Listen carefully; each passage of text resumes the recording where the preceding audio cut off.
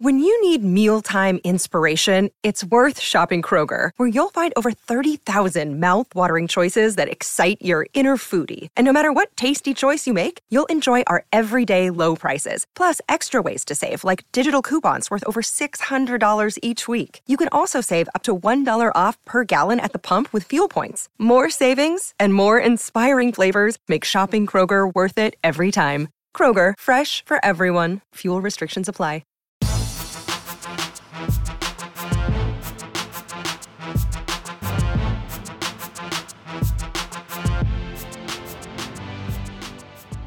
Welcome to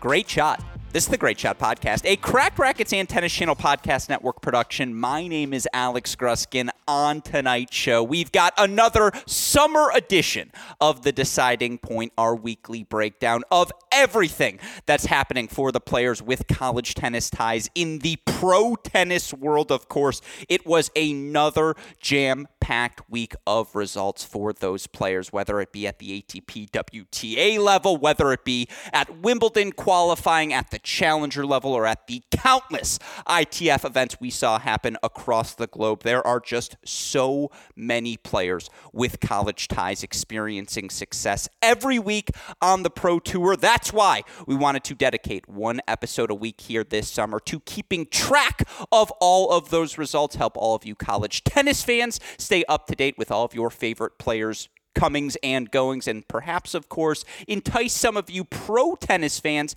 to maybe take a look at the college tennis season, as you'll find so many of those players go on to success. If you want to get a sneak peek of who those players might be in the future, then perhaps this show will be for you. But again, there are so many events that happen across the pro tennis universe each and every week. It would be impossible for any one person to keep track of it all. That is why I am so grateful to have joining me once again here on this show, and hopefully joining me every week on these deciding points throughout the summer, a returning champion of returning champions here on our Cracked Racquets shows. Of course, you all know him best as the founder of the No Ad, No Problem blog and now podcast, co-host of our weekly season episodes of The Deciding Point. But perhaps now, after last week, you all know him as an internship guy. Of course, I know him as my dear friend, John J. Parsons. Jay, hey, great shot. Welcome back to the show. Another fun week of tennis in the books.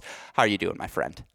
I'm good. Speaking of internship, I feel like this is a little bit of a summer internship. It's a little more laid back. It's casual. It's got summer vibes. Like, you know, maybe I don't need an offer at the end of this internship. I know I already got one, actually. I think we're going to do the fall. So I'm like kind of hanging out, chilling, you know.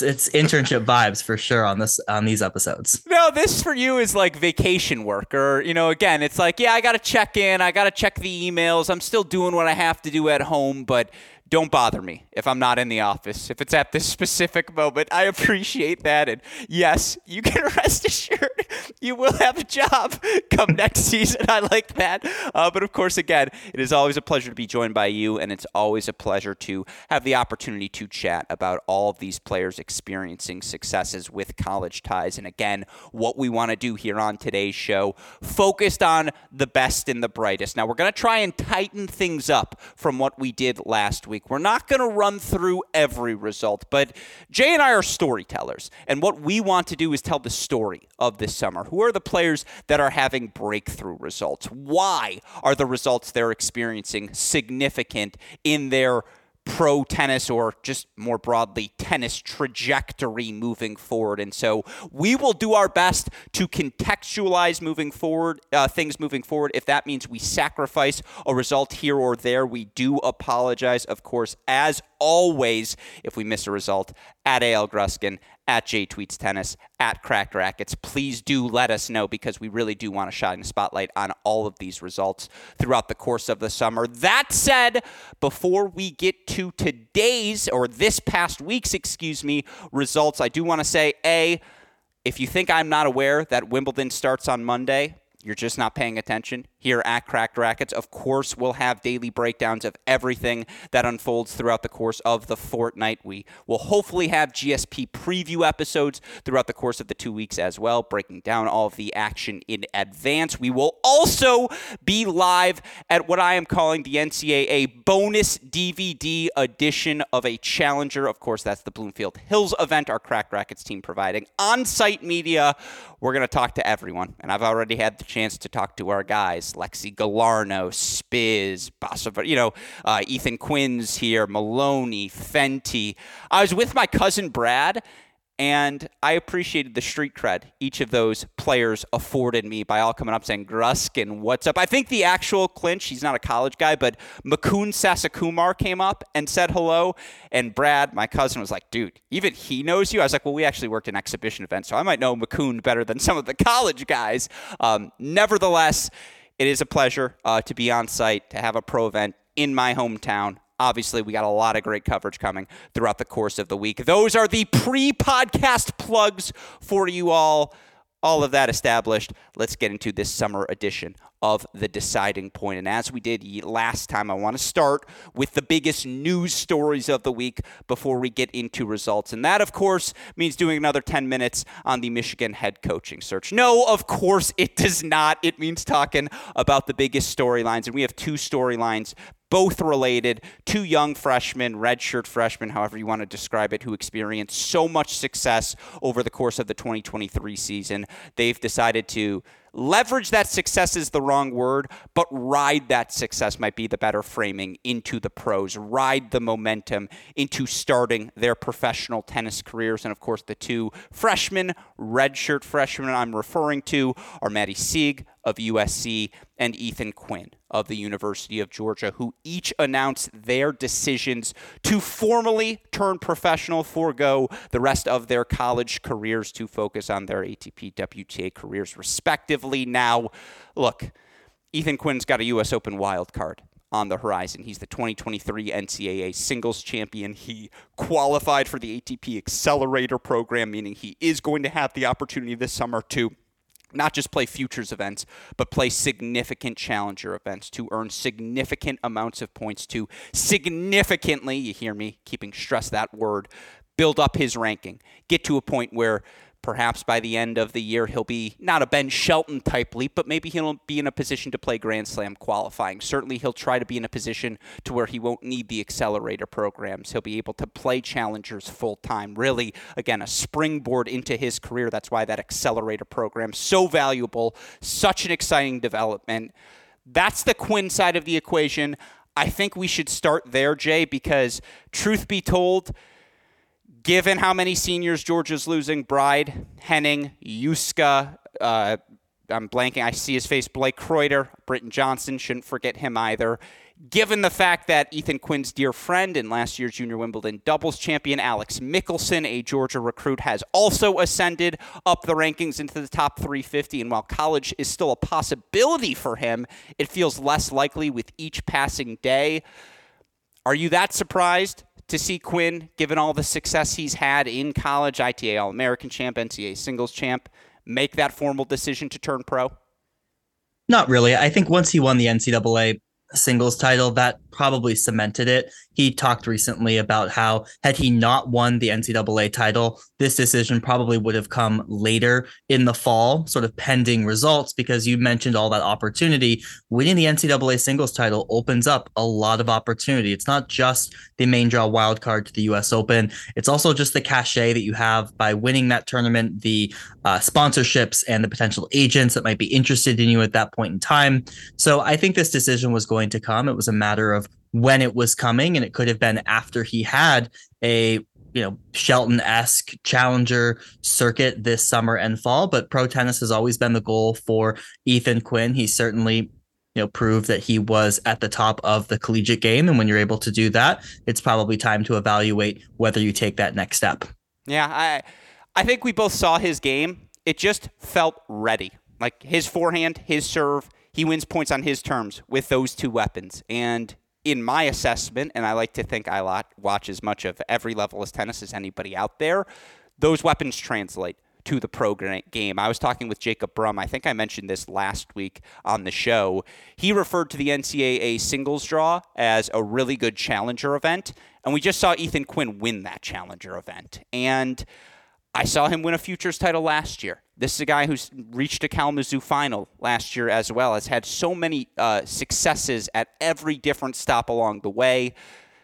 I don't think his pro career will be any different. I'm a big believer in Ethan Quinn. I'm very much looking forward to seeing him get started here at the Bloomfield Hills Challenger. Of course, he already won a title, I think, in Wichita early, or if it was either Wichita or one of those. He won Tulsa, right? And Adam Walton beat him in Wichita, I think. That sounds correct. Again, it was one of those two. He was right there, title and quarterfinals at the two events. I might have it reversed.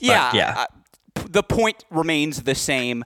I agree with you. I don't know how surprising this is. I will say, if you're looking for a player, I still got 4 years of eligibility, Georgia, because I think I'd make a great Georgia Bulldog. And I'll tell you what, the race to fill roster spots is on between Iowa State women and the Georgia men, and we'll see who can fill them for us. We can have some fun. It's a summer relaxed edition of The Deciding Point. And by the way, Manny Diaz, Jamie Hunt, Georgia, even if next year might be a blip in the road, they'll be just fine moving forward. But that's part one of the equation. We'll miss Ethan Quinn. We appreciated having him for a year.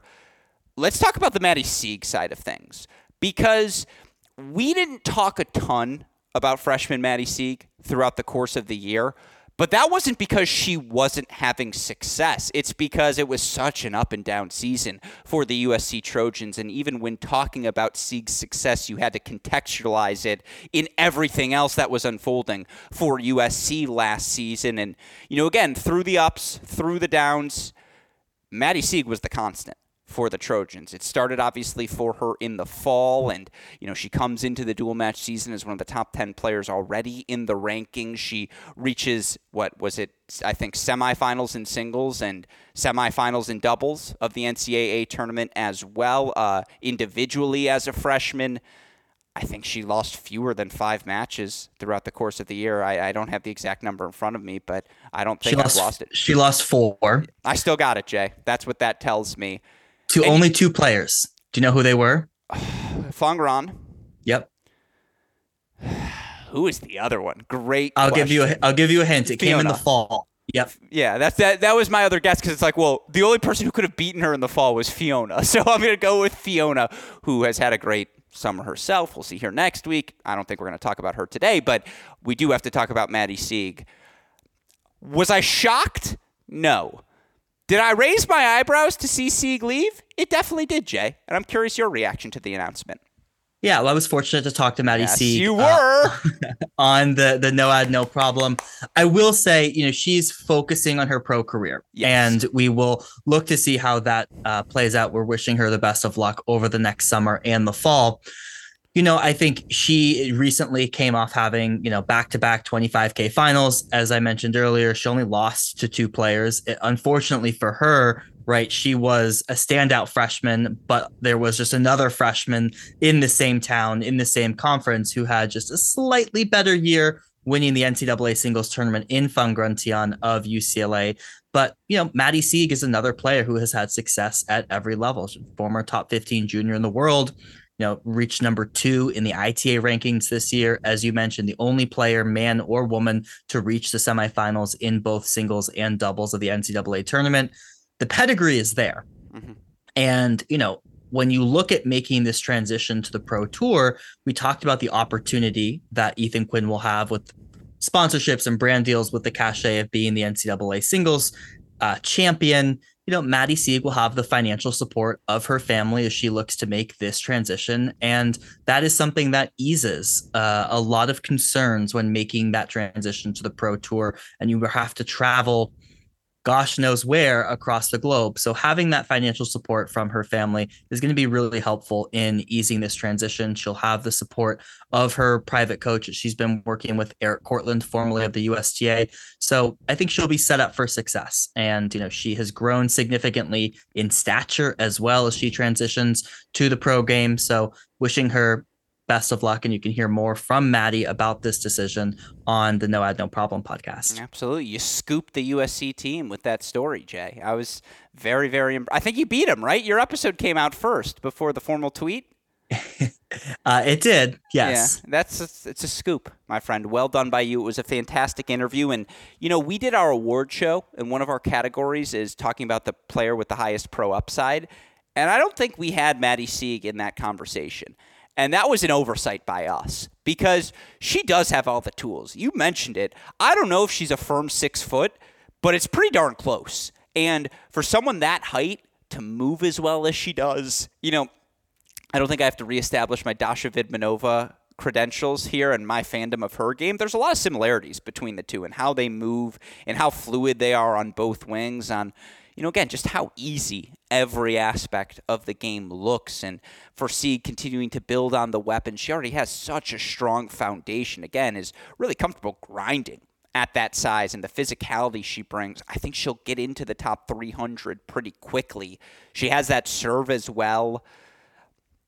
Yeah, that was a major oversight by us, Jay. And so I appreciate her turning pro to at least provide us the chance to correct that here on this show. But yeah, it's a tough loss for the Trojans, certainly heading into next season, because, again, Sieg was the real deal and would have been right up there with all the other names as top contenders heading into the 2024 NCAA singles championships. That said, those are your two big news items. Ethan Quigg, Maddie Sieg, both electing to forego their remaining college years, turn professional, as Jay alluded to. We are certainly wishing both of them success as they begin those journeys. And, spoiler alert, I'm going to be talking to Ethan Quinn this week in person here at the Bloomfield Hills Challenger, so you can be on the lookout for that podcast on the Cracked Interviews podcast later this week. That said, let's get to some summer results, Jay, because there are so many events that happen across the Pro Tour in any given week. And look, for college fans, I know how hard it will be for all of you to follow ITF's, not just the main draws, but you got a lot of college players in qualifying. You just got college players looking to play matches across the globe, whether it be ITF events, whether it be, Bundesliga club tennis, which I know is popping off in the summer over in Europe, things of that nature.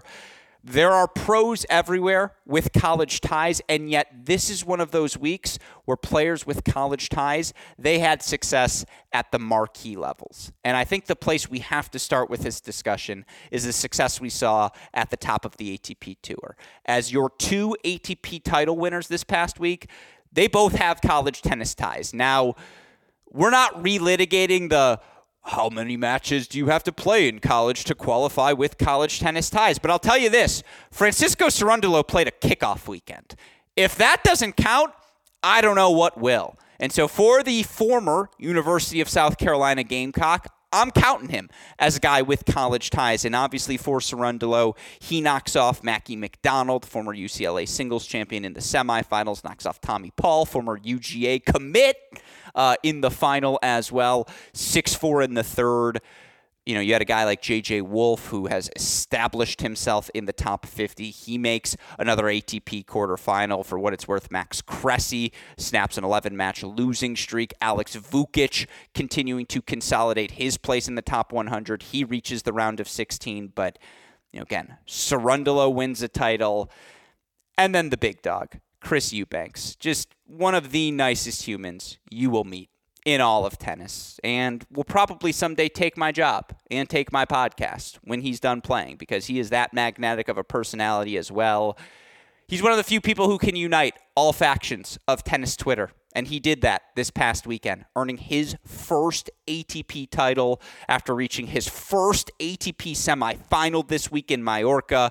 Fights off 5 match points to knock off Lloyd Harris, 11-9 in a third set breaker, and then yesterday, 6-1, 6-4 over Adrian Manarino on a freaking grass court. I cannot overemphasize how impressive that result is.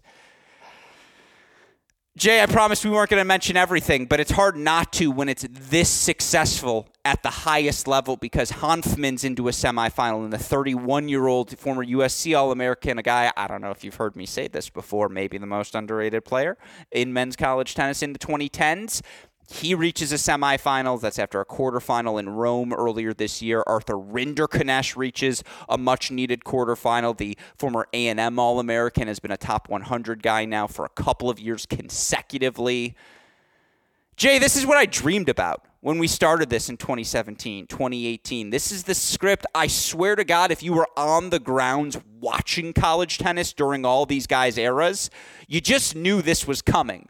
Well, it might be 2 or 3 years later than I expected, Jay, but what do you make of all this ATP success? Well, I hate to break it to you, but we are going to be litigating the Cerundolo piece of this for a while because the former Gamecock who played 5 dual matches for South Carolina in the 2018 season didn't make it out of January, but he did play kickoff weekend. He's knocking on the door of being the top-ranked former collegiate player in the ATP rankings. He's, 6-7 spots below Cam Norrie. So he's top 20 after this title this week, isn't 20. he? Oh my God. Yeah, he is top 20 in the world. He and Cam Norrie are the college tennis representatives. They're in the top 20. So we will continue to have that conversation, but an incredible, event for him winning his first ATP title.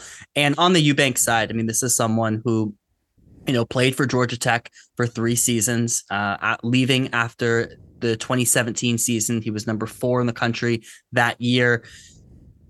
One of the things that I think we'll see in doing this podcast is it takes a while to break in, and you mentioned it, maybe it was a few years later, but you look at someone like Chris Eubanks, this has been a breakout year for him, right? He left college in 2017. We're 6 years later, and now we're talking this year. He's making the top 100, just is going to break into the top 50 now for the first time, right? So winning an ATP title, it can take a long time to break in. You have a lot of people who don't keep at it, right, for this long. And you have some people who do and end up having career milestones. You look at Yannick Hanfmann, that was almost 10 years ago that they won the 2014 NCAA team title with him at number 1. So it's an incredible testament to, the longevity these people can have as careers, particularly on the men's side, where you're seeing just so many names creep up into the top 50 now with former collegiate ties.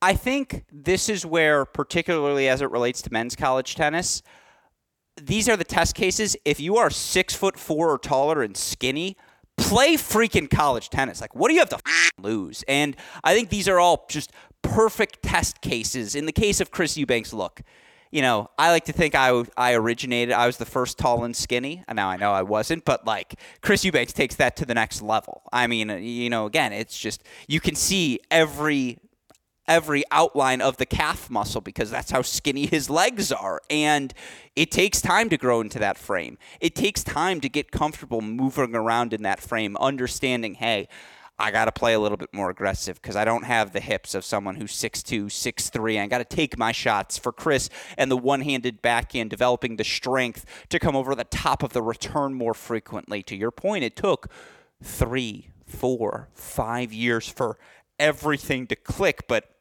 from Miami to now, he's just captured lightning in a bottle. And that is just how tennis works sometimes. And whether it's for him, whether it's for a guy like Hanfmann, who honestly, I swear this is who he was in 2014. That kick serve wide, the serve and volley, the ability to come over the top of every backhand to change direction, play the slice, the feel.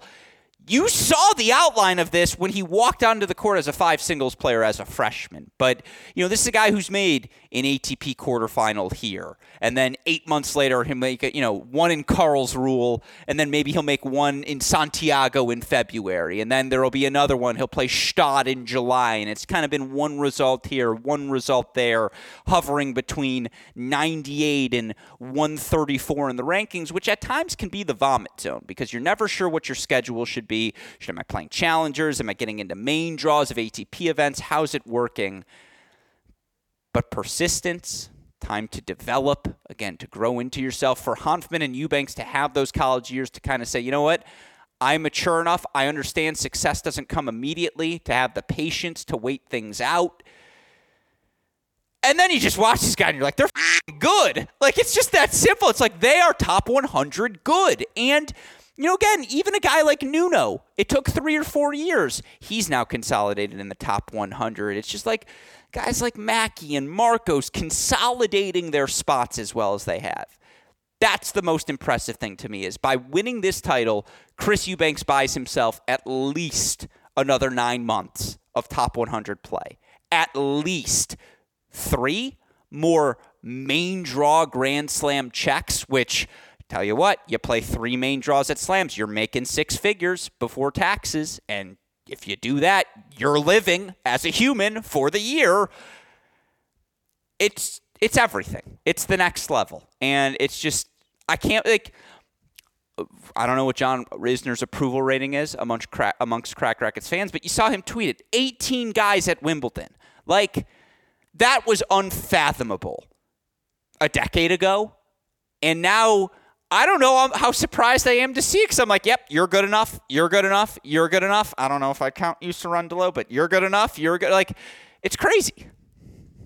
Yeah, I mean, Isner kind of stole my tweet. Yeah. I mean, that kind of my gig with like the numbers. And I mean, no, but I look at that and I go, yeah, I mean, that's less than the US Open last year. Granted, the US Open, you have the benefit of the wild cards and things like that. But 18, oftentimes you could see a 2 in front of that over these last few Grand Slams in terms of 20 plus players.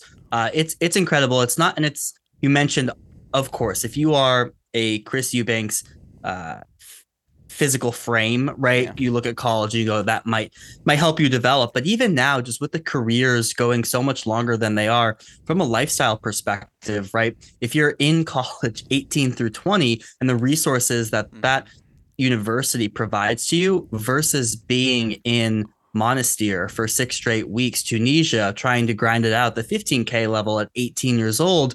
I mean, why not buy yourself a few years and know that this is going to be a much longer career? There's not as much urgency to get out there immediately. So it's an incredible testament to, one, the development that you can get from college tennis, but then also on the flip side, people are now seeing that the benefit of going to college and developing for a few years there before kicking off their pro careers. Well said. And, again, it's not just Eubanks, Hanfman. Mackie McDonald's been a top 100 guy whenever he's been healthy for the last 4 years. And Marcos Giron, who, again, he's the anti-Shakira. His hips do lie. They've both been replaced. He's a top 100 player for multiple seasons. He ain't going anywhere. And, again, once you hit double-digit slams, I always say, for me, it's not the barometer of a successful tennis player, but what do all these guys aspire? It's to play tennis so that you never need a real second job. And the more slams you play, the less likely you are to need a real second job. And all of these guys just continue to push themselves further in that category. Even a guy like Vukic, again, who's been grinding on the Challenger Tour for a couple of years now. He's got a foothold in the top 100. And yeah, I thought it was a really good week for the college guys. Again, if you watched J.J. Wolf in 2019, you were like, that guy's a pro. Well, guess what? He's a top 50 pro now. So really fun to see. Again, speaks to how high the level was in college then, speaks to all of the success these players are having now on the ATP side. Let's go to the WTA side of things. Wasn't the most notable sequence of results at the tour level this past week in terms of what we saw at our 2 WTA events in Eastbourne, in Bad Homburg. I believe the most notable college result came obviously in Bad Homburg, where Emma Navarro makes a semifinal at a 250, coming off of a week where she made a final at a 125K on grass. She continues to consolidate her spot, not just in the top 100, but top 70, top 60, and again, inching closer and closer to that top 50 debut. Now, we talked about Navarro a lot last week, so obviously any additional comments you'd like to make here, please do, Jay. But I know in terms of, dare I say, tour-level result, on the women's side in particular, the big things happened in Wimbledon qualifying, so that's where I want to go next. But you want to offer that final bow on Navarro? Yeah, 55 in the world now after these 2 grass court results. It's not bad after, just a year ago. A year? A year ago, she was playing NCAA tennis. So incredible results. I can't believe it. Like, I watched Emma, and I thought she if you ask me, describe 2021 Emma Navarro, it's very simple. One shot better than her opponent. Like, it wasn't just overwhelming. It was just like, oh, that's cute. Like, I like your little backhand cross-court angle, but I'm going to hit a winner down the line now. Or, oh, you want to go forehand to forehand on this point? You did well, but not quite well enough. And that same rhythm, that, dare I say, smoothness, it kind of reminds me of when I used to watch Stevie J back in 17, 18, where there was just this subtle confidence. I'm projecting, but there was just this subtle confidence of like, yeah, but I've been the best at something. And you on the other side of the net, you don't have that confidence. And Emma just does. Like, the kids call it Riz. She has that Riz on court, Jay. She's got the swag about her. I don't know. It's so smooth. I don't think that's what Riz means. It's charisma, first of all. Let the record show. That's why I use it. Yeah, I mean, she certainly has that je ne sais quoi a little bit. Like, things maybe, she feels loose out there, right? In a way that maybe other players don't. But yeah, I'm just more surprised to see her success on grass. I talked about that last week. And this slice backhand works really well for her on grass. But other than that, all of her success has come on clay. So for her to make that transition, it's been a really big surprise. She got a tough first round at Wimbledon facing Alexandrova, who has a ton of weapons on grass. She beat Peyton Stearns at the U.S. Open last year. But we'll see if she can do any damage. I feel like she also just plays more physically than she used to. Like, you can tell 5-10 pounds of muscle. Like, she's ready to be a pro athlete now. Not that she wasn't athletic in college, but there's just a little edge to it now, if that makes sense. And so, yeah, it does appear like she's taking this very seriously. And that's not to say she hasn't in the past, but you can just see there's a transition when you go from college to the pro, the next level. Exactly. Yeah, I couldn't agree with you more. It's really fun to watch. And, again, she's not the only one having success, because you look at Wimbledon qualifying. Where to begin, Jay? I'll let you take your pick. A lot of fun results. Where do you start? Well, for me, the standout of Wimbledon qualifying, both on the men's and the women's side, was Carol Zhao. This is a former Stanford player, former NCAA singles finalist in 2015, who was at a career high of 131 in 2018, and then really struggled with injuries, contemplated retirement post-pandemic. She was outside the top 500 for a few years, and she's been slowly working her way back since 2021. And, she qualifies for the main draw of a Grand Slam for the first time. And not only that, she now has a very winnable first round match in Korpatch, who is a lucky loser. So a great story for Carol Zhao, another testament to what we talked about earlier, where these results can come, later in life. I just talked about, she's now 28, which makes me feel really old, but a huge credit to her. She was the storyline for me from Wimby Qualies. Yeah, Carol Zhao is like a year older than me in school, I think. And so I'm like, yeah, I still feel young. Don't you worry about it. So I'll feel young enough for the both of us. Yeah. It's remarkable. And I mean, up and down the draw, the Carol Zhaos of you just see college players absolutely everywhere. And, again, she's the only one who qualifies, I believe, in either the men's or women's draw, comes through qualifying formally to do it. But I do think part of the Wimbledon qualifying storyline as it relates to players with college ties in singles is like, a lot of them didn't need to play it because they're in on their ranking. And that's remarkably impressive. But up and down the board, to see players like Joe Monday, Toby Samuel get wins in opening rounds of qualifying. Rinky Hijikata, who reached a pro 250 semifinal, a couple of weeks ago, to see, him continuing to win matches, inch closer and closer to the top 100. That's a guy who did not play number one singles for his team throughout the majority of his career and is going to make a top 100 push coming up in these next few months. Remarkably impressive. And it just speaks to the fact that right away, we say it all the time, the best of the best in college tennis, challenger level stuff at a minimum, top 400, top 300, or in the case of slam qualifying, top 250 level of tennis. And that was my biggest takeaway, I suppose, from the Wimbledon qualifying. Any other names jump out to you? No other names. Just on the Johannes Monday and Toby Samuel, right? I'll just say, for the record, Johannes. He was the first to correct me. It is a loud J. Did I say Johannes? You threw me a yo. Yeah. Oh, I'm working on it. No, 6 years and I've only known him for 2. I've been calling him Johannes. So trust me, I'm there with you. Yeah. I didn't try to do it, but Johannes Monday, hence Jomo. Yeah. Both of them winning their first round qualies. But look, USTA, I'm watching you. That's 2 qualifying wild cards to active current college players from the LTA into Wimbledon qualifying, we will see. Normally, we flirt with like 1 to 3 on a great year. So that's the benchmark that the LTA has set. Mm-hmm. Can I call Diana Schneider Schnei? Do I have permission? Because Schnei wins a match. Does anyone call her that, though? No, but we should, right? I think they call her D. Oh.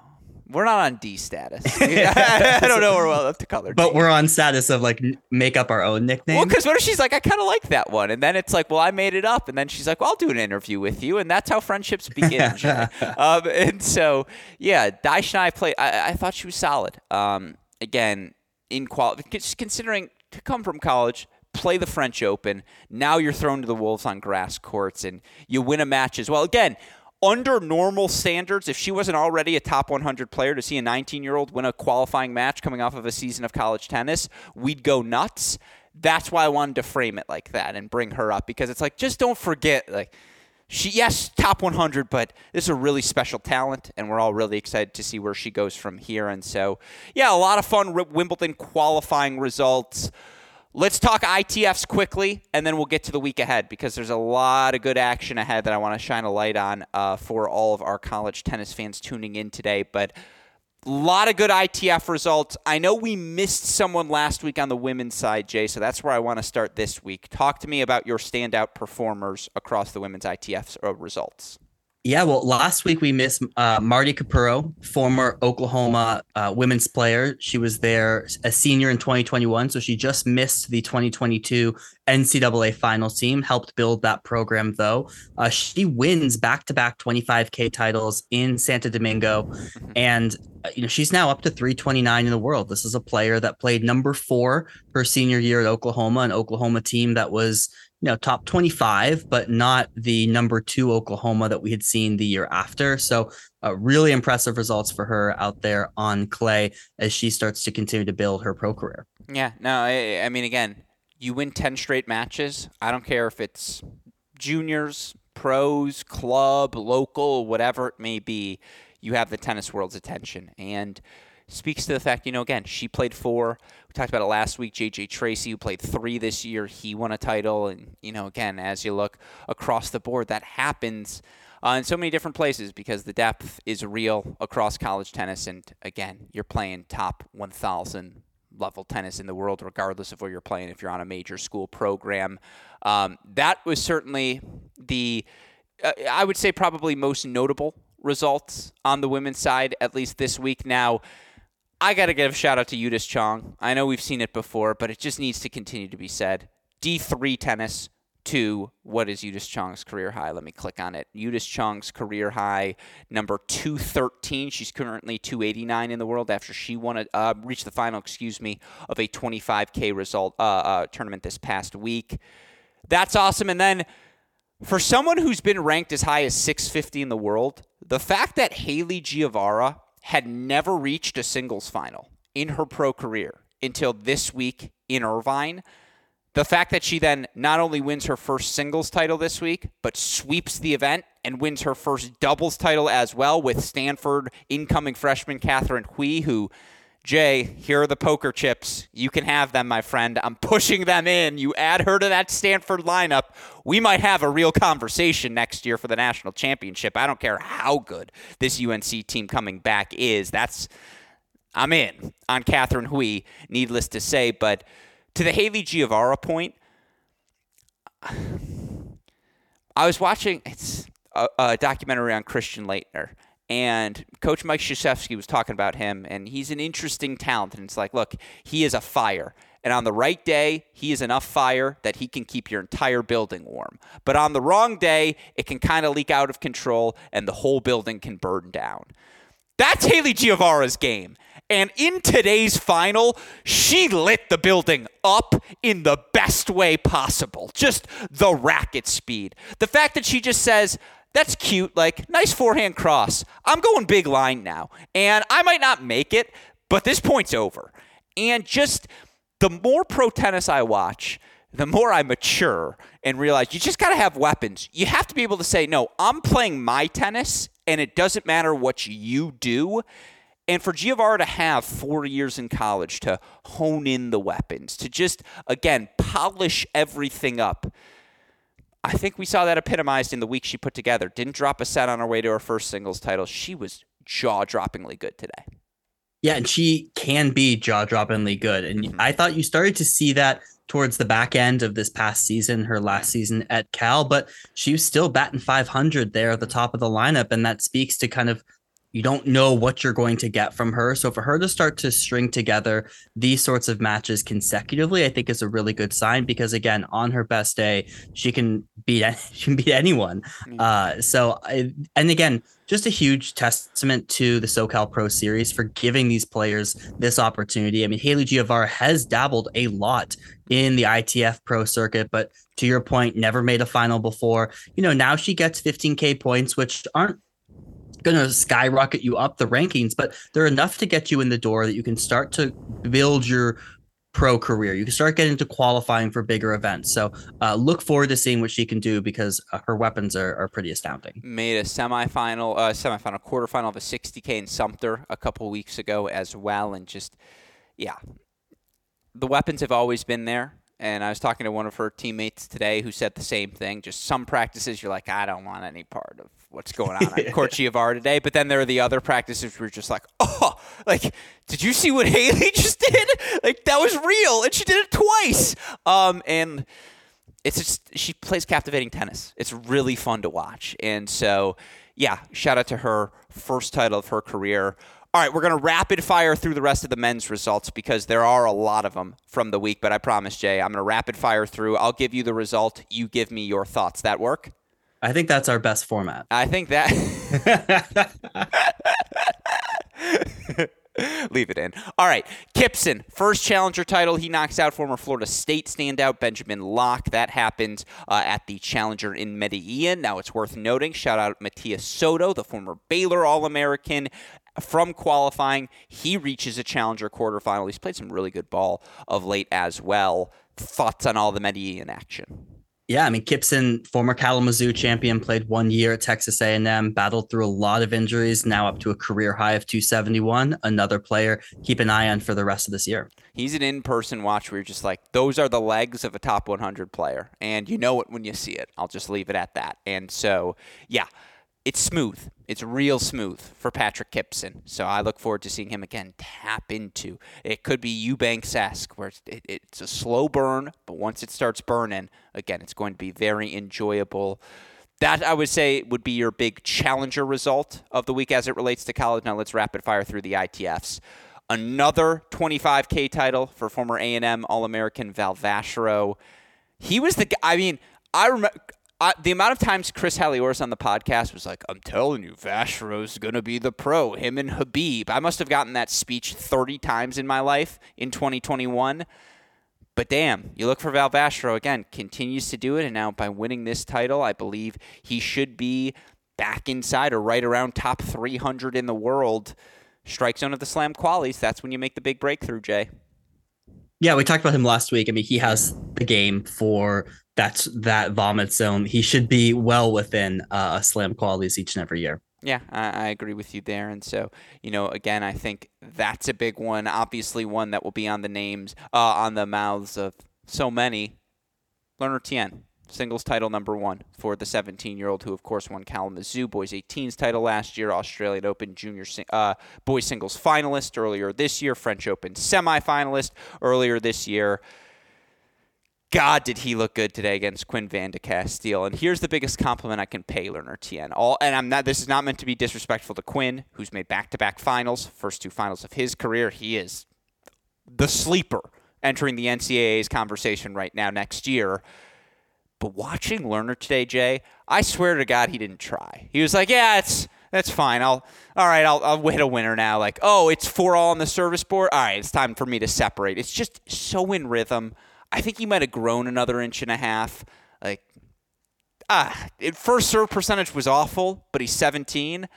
First title. It's a big deal. It's a significant mental milestone. Feels like the first of many.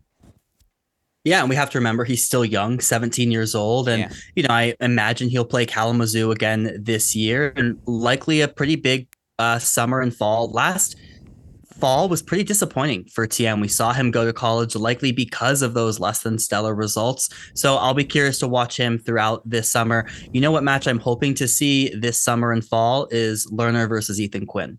Give it to me, some tournament. Didn't get to see Lerner play the NCAAs. Not saying he would have won it, but I'd like to see it.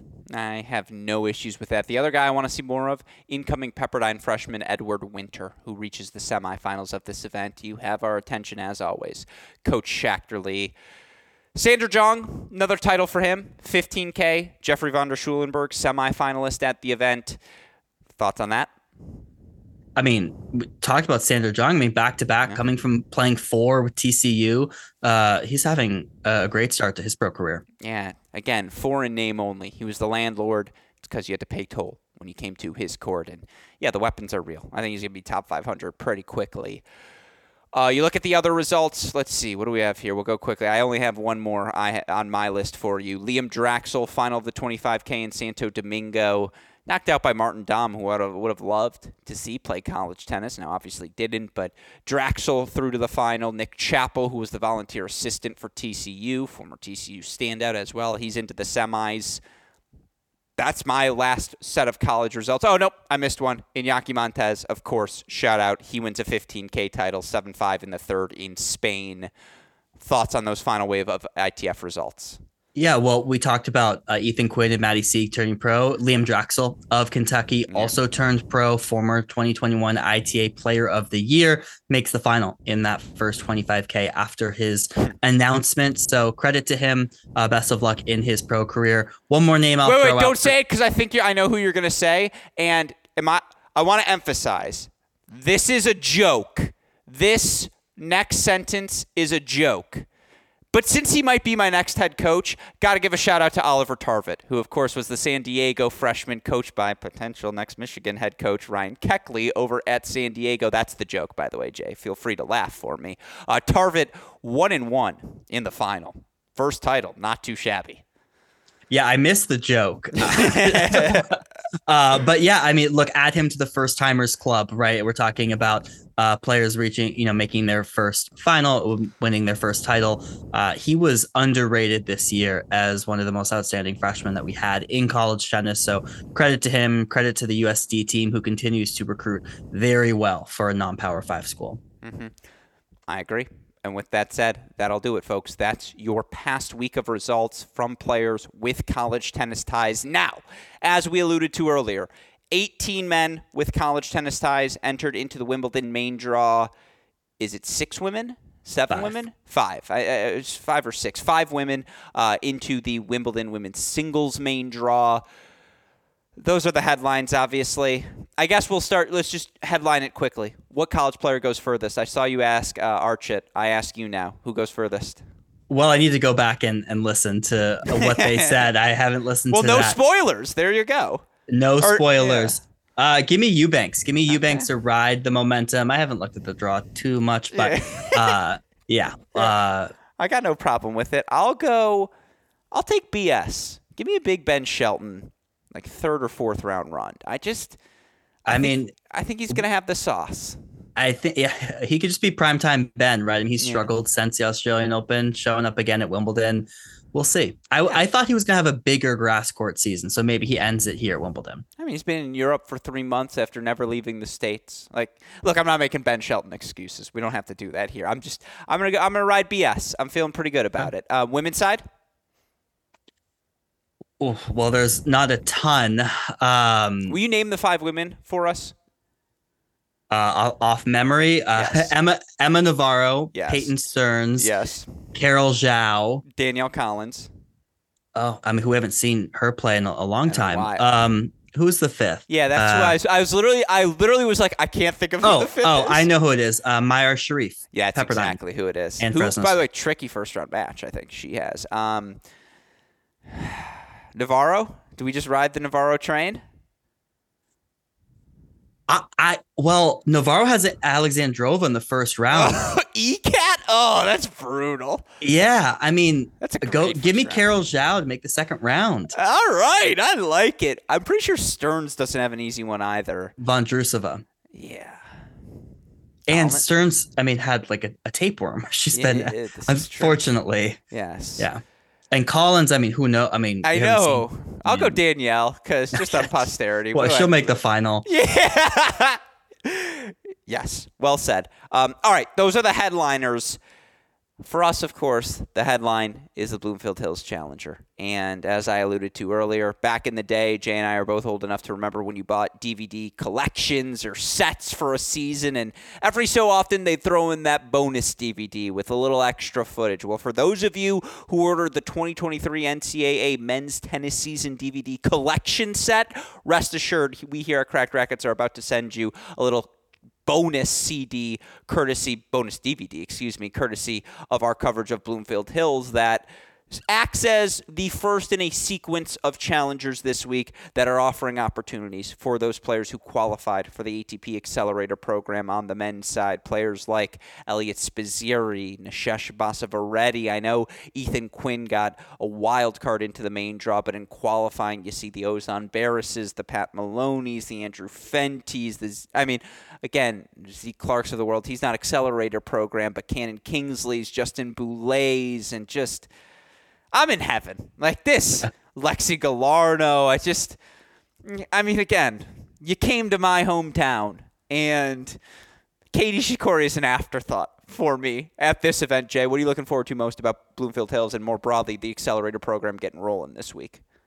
Well, yeah, I mean, most of those guys you list actually aren't using Accelerator program entries, which is crazy. I mean, you have people using the Accelerator program entry like a Spizzirri. You have people like Basavareddy using their junior accelerators. You have wildcards. You have direct acceptances like a Lafayette. There's 11 guys playing the Bloomfield Hills Challenger who competed in the 2023 college tennis season. Shout out to the Cranbrook Tennis Classic, who has been rewarding college tennis guys up and down, both in main draw and qualifying. So huge number. 2 other guys that are playing in ATP Challengers this week through the Accelerator program are Chris Rodesh, most outstanding player for the Virginia Cavaliers. He is in Germany. And then you had Sebastian Domingo of Notre Dame, who lost his qualifying first round match in Italy. But yeah, I mean, Bloomfield Hills, Alex Gruskin, MC, it's same cast of characters from the 2023 NCAA event. This is peak for you. I don't know if it's going to get much better. That's what I'm afraid of, Jay. I agree with you. It's just and I will say there's a buzz. A lot of people are really excited now. A lot of them are family or friends or people I have known for a really long time in the tennis community. And here in SEMTA, Southeast Michigan Tennis Association, we stick together. It's great. Like, you know who's hitting here this week? And I know this happens at every Challenger event, but I saw Andrew Zhang of Duke. I saw Steve Foreman, Northwestern. I saw Michael Zhang, who's another name I don't think we mentioned, but the Columbia standout who reached a Challenger final a couple of weeks ago. He's here in the draw. And just, here's my dream scenario. And Aunt Ronnie, if you're listening, I should have just texted you this before. I'm sorry. Ronnie Bernstein, Michigan women's tennis head coach. My dream scenario, Jay, is that Michigan announces their new head coach next Thursday, and then Friday we can bring them down, or she, down to the Bloomfield Hills Challenger and introduce them to the Southeast Michigan tennis community and, I don't know, get a little buzz going about the hire because everyone's going to be there to watch Nishikori, but then on the side they'll be like, wait, so tell me what's happening at Michigan and what's your plans and what's your future. And there's, again, 2 cents. That one's for free, Michigan. Feel free to take that one. I don't think that's going to be the case. I think we got a couple of weeks to wait before we hear anything Michigan-wise. Notice how I sneaked that little nugget in at the 53rd minute. But I'm excited. It's the best. It really is. I mean, I should have said, shut up, Bickerstaff. All the Michigan guys are hanging and again, it's 10 minutes from my parents' house. There's just nothing better to be like, all right, it's raining. I'm just going to go home. I'll be back. Just text me if you're free, and I'll be here before the match starts. Yeah, I wish I could go back to my parents' home when it was raining in Orlando. Rather than sit in the car or, Yeah, so no, it sounds like a great event. I've heard long tales of this Michigan tennis community that appears to be quite thriving. It has a long history. You don't need to regale me with it again. But no, it's been great to see that community rewarded and come together. And it looks like a beautiful facility. And you have so many top tier talents that names people know, like Nishikori, but then so many college guys as well who are getting started either on their pro career or getting their feet wet so that they have a pro ranking when they hit the pro tour in a year or 2 years time. Andreas Martin's here as well. That's an underrated guy from the. If you want to see the full list, you can either go to my Twitter or Instagram. Or the website. Yeah. Yeah. Or where I've listed all the college guys who are competing on the ATP Challenger Tour this week, all 13 of them, so we don't leave anyone out. That's right perfect. That can be the perfect place for us to wrap this show. But the last thing I'd say is, because I do leg alert. What separates a good tennis player from a great tennis player? Show me the legs, and I'll be able to tell you the success. All I'm saying, Andreas Martin has the legs. Like, I saw the movement and in person, the physicality, because he's not the biggest guy. But then you see it in person, and he's a little stockier than the camera displays. And I was just like, oh, like, that's why. Like, that's how you get after that ball. Doesn't it give soccer vibes, though? Ooh, yes. It gives soccer, not tennis to me. But it's also because it's skies out, thighs out. Like, he's not afraid to cut the shorts a size small. Yeah, but neither is Ethan Quinn, and he's not giving soccer legs. Yeah, you know what? I actually think that's a really good comp. I think that's the perfect place to end. I think that's a great observation by you, John J. Parsons. So if you want to see Andreas Soccer Legs Martin or any of these players competing, again, Bloomfield Hills is the spot. Another USTA SoCal, by the way, event this week. Final 2 weeks, both at Lakewood. We'll have coverage Saturday, Sunday, once again on our Cracked Racquets YouTube channel, so be on the lookout for that. Did we hit everything, Jay? Did I miss any events? If you did, you can tweet us at JTweetsTennis, at AL Gruskin, at Cracked Rackets. Yeah, I like it. By the way, I am happy to ring it in as a GSP because that's what this podcast is and it's ethos. But just so you know, for the sake of the conclusion, it's going to be a mini break because I forgot we have like 7 GSPs scheduled for tomorrow already. So we're going to let this one get some shine. And we talked about a lot of irrelevant events from around the world. So it feels like this should be a mini break podcast. So with that said, again, moving forward on this podcast feed, of course, we'll have coverage every day, recaps of Wimbledon. We'll try to get predictions for you, previews every day on the GSP as well. We'll be back next week with another summer edition of The Deciding Point. And yeah, again, coverage on-site, Bloomfield Hills Challenger. Look for it across our platforms at Cracked Racquets, Twitter, Instagram, Facebook, YouTube. A shout-out, as always, to our super producer, Daniel Westoff, for the of an editing job he does day in, day out. Shout-out as well to our dear friends at Tennis Point, tennis-point.com. The promo code is CR15. With all of that said, John J. Parsons, any final thoughts? You ready to wrap today's show? I'm ready. So for the fantastic John J. Internship Guy Parsons, for our super producer Daniel Westoff, our friends at Tennis Point, and from all of us here at both Cracked Racquets and the Tennis Channel Podcast Network, I'm your host, Alex Gruskin. Jay, what do we tell our listeners? That's the break. And we will see you all tomorrow. Thanks, everyone.